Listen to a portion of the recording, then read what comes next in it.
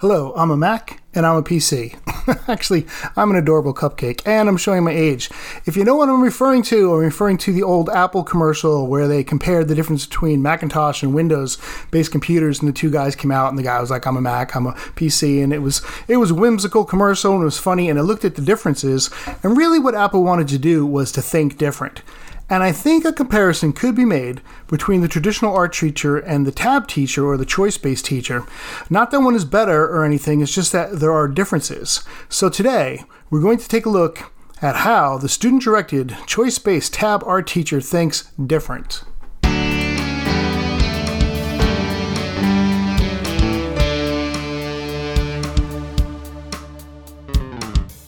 All right, before we get into all that, I received a question this week, and it asked, what is the difference between tab and choice-based? Now, I do throw the word around sort of interchangeably sometimes, so it is a good question. So here is my answer. Tab is the philosophy. It is the philosophy that states that the student is the artist and the art room is their studio. It's the philosophy, the way of thinking. Now, choice or choice-based is how I implement. It's the method I use. It can be limited or it can be open choice, but it's that method I use to deliver content so that I can have a tab classroom and I can go by that tab philosophy. So I implement choice because I believe the tab philosophy in order to make artists. And that's it in short. Sometimes I do say, you'll hear me say student directed. That's only because admin likes that word and they think I'm cool if I say student directed. So I'll throw that one in there sometimes too, but that's it in a nutshell. And we get into a lot more of that. If you read the Open Art Room, we talk more about tab and choice based and that type of thing. But for now, I'm just giving you to the short of it. So let's get on to our topic for today, and that is to think different. So to think different, I want to ask a few questions about things that art teachers do. Do you ever notice that the most challenging students in your class are the ones that they can be really talented, but their work doesn't look like the rest of the class? Like, I mean, for me personally, I remember being a traditional teacher, and I'd say, we're going to paint the landscape, and they'd like paint a lion, or I'd say, hey, we're going to do perspective drawings, and I'd require a ruler, and they just freehand sketch it, and the challenge is that it wasn't just they weren't following directions, because they certainly weren't, but the challenge was these students were like the most engaged. Like, they were really enjoying the art, and they were producing really good art, and so that's like a real challenge I had with those students, and tab kind of addresses this in a sense. It upends that teaching pyramid where the teacher's on the top, the teacher's saying you've got to use a ruler or you've got to paint a landscape, and it enables the students to make those choices. So I want to go over some of the questions here, I thought, and then we can answer them together. Mostly I'll be answering them. Why is the teacher deciding the subject? Like, why in the world is the teacher deciding the subject? So, I mean, art teachers, I think, are programmed to provide the subject to our students to use in their art. Like, that's like what we do. A lot of times it's selected on things we're interested in. Like, I might say, I'm really into abstract Zentangles. So, hey, everybody, we're all going to do a Zentangle project. Or I might really like birch trees and be like, hey, everybody, we're all going to paint birch trees. And that's because we're presenting the subject matter for our students to emulate. But that's not what they might be interested in. And so it really comes from, I don't know, almost our own sense. I don't want to say ego, but definitely our own likes and dislikes. But we don't think about, normally what the student's thinking about. And we should. We should assist the student in pursuing their interests. We should allow students to explore what they are enthusiastic about. They might not be enthusiastic about birch trees, but that doesn't mean we can't teach them things. By using themes, we can use a single word like, soft, grow, or tired. And the student might just come up with the idea of a birch tree. You say grow, and he might want to do a birch tree because that's something he's interested in. It starts to grow. But it leaves it open, right? Grow can mean so much more. Like, it could be seeds growing, or it could be, like I used to measure my growth by making marks on the wall, and I was, 34 inches tall. And then my dad would yell at me for writing on the wall. But anyway, that's a whole other story. But, then the student can decide what the subject will be, and it'll be based on their interests. So that's a different way of looking at it. Definitely looking different. Okay, Why is the teacher searching for projects? Think about this, people. Why are we the ones looking for projects? I mean, we're constantly seeking out lesson plans, right? I mean, did you ever read online and people be like, hey, does anyone have a good lesson that teaches, blah, blah, blah, watercolors, that teaches, blah, blah, blah, whatever it is. And then we go search like Pinterest and there'll be, or even teachers pay teachers, right? There'll be like 1,000 lesson plans, how to teach acrylic landscapes. And people be like, oh, that's exactly what I was looking for, because we're the one.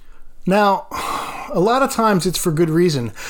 We search out projects because primarily we want to incorporate skills or teach skills, or we want to incorporate materials or teach materials. Like we'll say, I want to teach perspective. Does anybody have a really good, I'm tired of teaching 2D buildings. Does anyone have a really good perspective project? Or I really want to introduce them, like I said, watercolors. Does anybody have a really good watercolor project?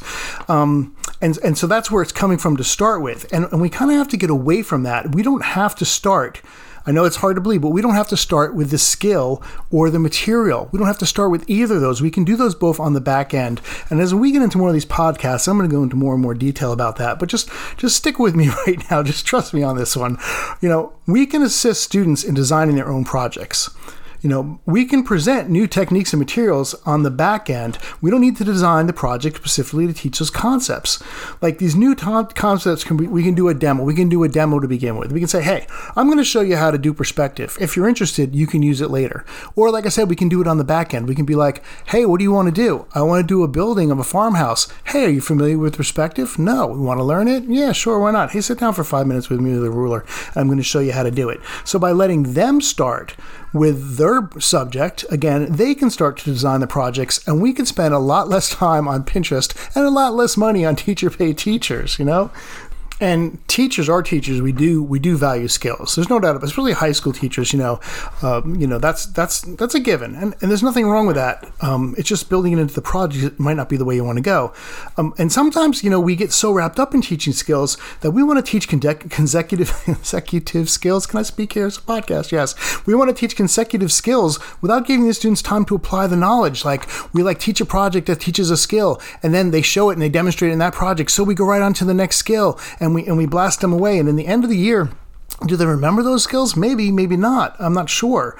But if they decide they want to use that skill, you can be sure they're going to know how to use it, because they're not kind of being forced and told to use it. They're deciding for themselves. So they're going to be much more engaged in that learning of that skill.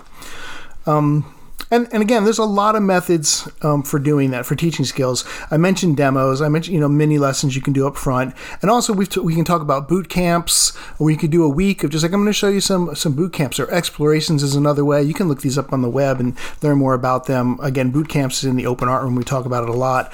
Or I do a media fair, which I'm going to do a whole podcast about, where I just start the year off introducing media for like the first week. So I know they have a bunch of basic skills, so they can use the medium they want. So there's ways we can do this. We can teach skills. We can teach skills differently. No doubt about it. So that kind of brings me to my next question, which is, how do you know if you're a tab teacher? Like, how do you know when you've made the transition to tab? Like, is just letting them pick the subject enough? So I'm going to give you a couple more answers to that question of how you can know when you truly made the transition to tab, besides the ones we mentioned already. And I'd say the next one is you let your students solve the problems. Essentially creating art is all about resolving issues. That's really what it comes down to. And the art teacher's job is to present the student with a problem and provide them the opportunity to discover like a visual solution, to come up with one of those.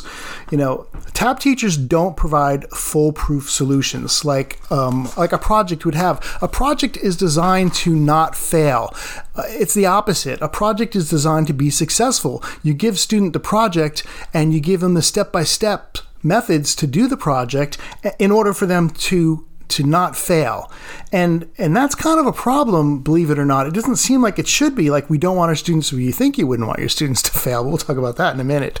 But if we have the solution already for them, then they haven't designed the solution for themselves. They haven't solved the problem. And that's a problem. You have to allow the students to solve problems. Like, they need to know there are risks and that, and that they might fail, and it's okay to fail. Which brings me on to my next topic. You'll know you're a tab teacher if you say it's okay for you to fail as a student. Learning takes place even when the outcome is a disaster. I know it's hard to believe because we want projects, we want product. Of course we do. I mean, everyone wants to have a great painting that hangs on the wall and they can, or hang on the refrigerator and show their mommies and stuff like that. But you know what? Sometimes learning comes by just making mistakes and making a big disaster. And sometimes you can learn a whole lot more by having a big muddy painting of luck and just be like, wow, I really thought if I mixed all those colors together, it was going to look good. But you know what? It looks like mud. We have to understand as tab teachers, we have to understand that the process is more important than a product. Don't get me wrong. Product is important. Obviously, you want them to be successful, but you don't want to judge that they're learning just on the product because they can learn either way. And we always hope for success over failure. There's no doubt about it, but you have to realize that student growth occurs even when the project flops. And that brings me to my next point, which is, you're okay with the look of actual student work. What? You know what? And I said on my first podcast that one of the problems I had before I switched to tab was I looked at my students' artwork and they all looked like high school projects. They didn't look like artists made them. They looked like I gave them projects and they completed my projects and they look like high school projects. It just has a certain look like exercises almost, but not like art. The actual look of actual student art is different than teacher projects. And I think it may be in high school, it's not as noticeable, but I think in elementary school it can be. I'm probably going to step up on some toes here. If I step on your toes, just I'm sorry.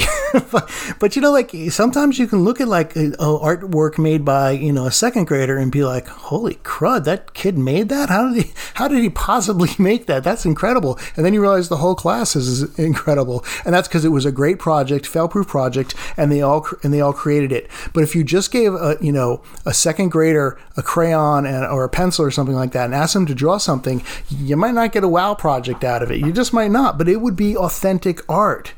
Every art teacher dreams of displaying artwork that looks like it was created by Michelangelo. But when you actually have student art, it looks like more like Picasso's work, and not in the intended way, if you know what I mean. So, to combat that, a lot of times art teachers design exemplars for students to mimic. And that's kind of the other side of it too. So the student's just reproducing the work that looks more like the artwork that the teacher created. And we don't want that either. Go back to, we want the students to solve the problems, right? We don't want them to just follow our instructions and our exemplars, even if it means they're not going to create this outstanding product. So you'll know if you're doing it right. You'll know if you're a tab teacher if you're allowing your students to design the work on their own. And then it's going to reflect the student's personality and their style. And that brings me, I guess, to my last point about being a tab teacher. And this I also brought up in the first podcast, which is, when students do all this, you don't need to check the name on the back to know who made the art. That's incredible. That's an incredible feeling. Students in a tab classroom produce works of art as unique as the students themselves. So each one of them creates this unique piece of artwork, and it's a reflection of them, and it looks like them. And no two pieces are going to look the same, but you'll know exactly which student made which piece. It's a guarantee. You'll never need to check the name on the back to see who made it. Believe me, trust me on that one. So I'm going to end this podcast with a story about one of my students. Shocking, I know, right? I'm going to tell you about Kara. Kara was, she was in, I think it was Art 3 class at Apex back in the day. And she was working on a portrait of somebody. I don't even remember at the time. I remember she had a little canvas and she was painting this portrait and it just was not coming out the way she wanted to. And I think she, sometimes kids get like this. She got really frustrated and she just took her palette knife and she started sweeping the paint across the image. Like she was just going to scrub it out. She was gonna she was just messing it up. She just had it up to here with it. But then as she was doing that and putting the palette knife on it, something about the color and the texture, it kind of caught her attention, So she started dabbing her palette knife in the paint and she kept sweeping across the canvas like in opposite directions and producing like a little pattern emerged. And then, so, she kept doing that for a little while, and it wasn't too long before the whole canvas was covered up with this small, little horizontal marks on it of different colors. And it was at that point that I decided to talk to Kara about what she was doing. Now, in her mind, you got to remember, in her mind, she was just messing around. Like, this wasn't serious. She was frustrated with the portrait. It didn't come out, and she was just messing it up. But then she suddenly, she failed, and then she got engaged with what she was doing. So I said to her, I was like, what are you doing? And she's like, oh, she would protect herself. Oh, I'm just messing around. That's what was her response was. But it was clear to me that she was fully engaged in this process. And I just said, I think the pattern, the texture is really interesting. And you could tell, like, she knew it too, obviously, and she kind of lit up. Like, I was saying, it's okay if you keep going on with that, and she did value what she was doing, even though she didn't want to admit it. So, because to her, it was supposed to be a serious image. It was supposed to be the portrait and everything like that. And this was just texture and color. But it was like, man, that's cool. It's okay. I was like, why don't you just make like 9 or 10 more of those? Like, why don't you do that? The next day, Kara came in with like 3 canvases, these 3 small canvases. She purchased like right after school. She left that day. She went and she bought these canvases, and she came in and she started working like right away. And she started dabbing the paint with her palette knife and like systematically applying it to her canvases. And then when she finished one, she just picked up another canvases and started right over again on the next one. And by the end of the day, she had all 3 of them, filled up. So I went over to talk to her about it again, and we talked about what she found satisfying about it. Where she might go from there. And then I was like, she wasn't really sure. And I was like, what you need to go bigger. You need a bigger canvas. So the next day, Kara came in and I worked with her, and we actually got some wood and some nails, and we made a frame and we stretched the canvas. And I guess it was maybe about a 3x4 canvas. And she gessoed it and the whole bit, and then she just went to work on that thing, diligently creating this original abstract work. That was all her own. It was all her own style. It was all her own idea, and it was a really good piece. I mean, seriously, came out really well. She had kind of practiced through these little ones, so when she got to this big one, she was ready to go, And so she kind of developed this technique, which became her own style. And like in the following weeks, she just produced like several more of these abstract works. I mean, she probably could have gone on at her own show, but that's what I'm talking about with this whole kind of podcast here. Is like when you allow students to make decisions or allow them to fail and allow them to pick up the pieces and go on from that, they're going to create great pieces of art. And I think that's what Tab's about, making artists.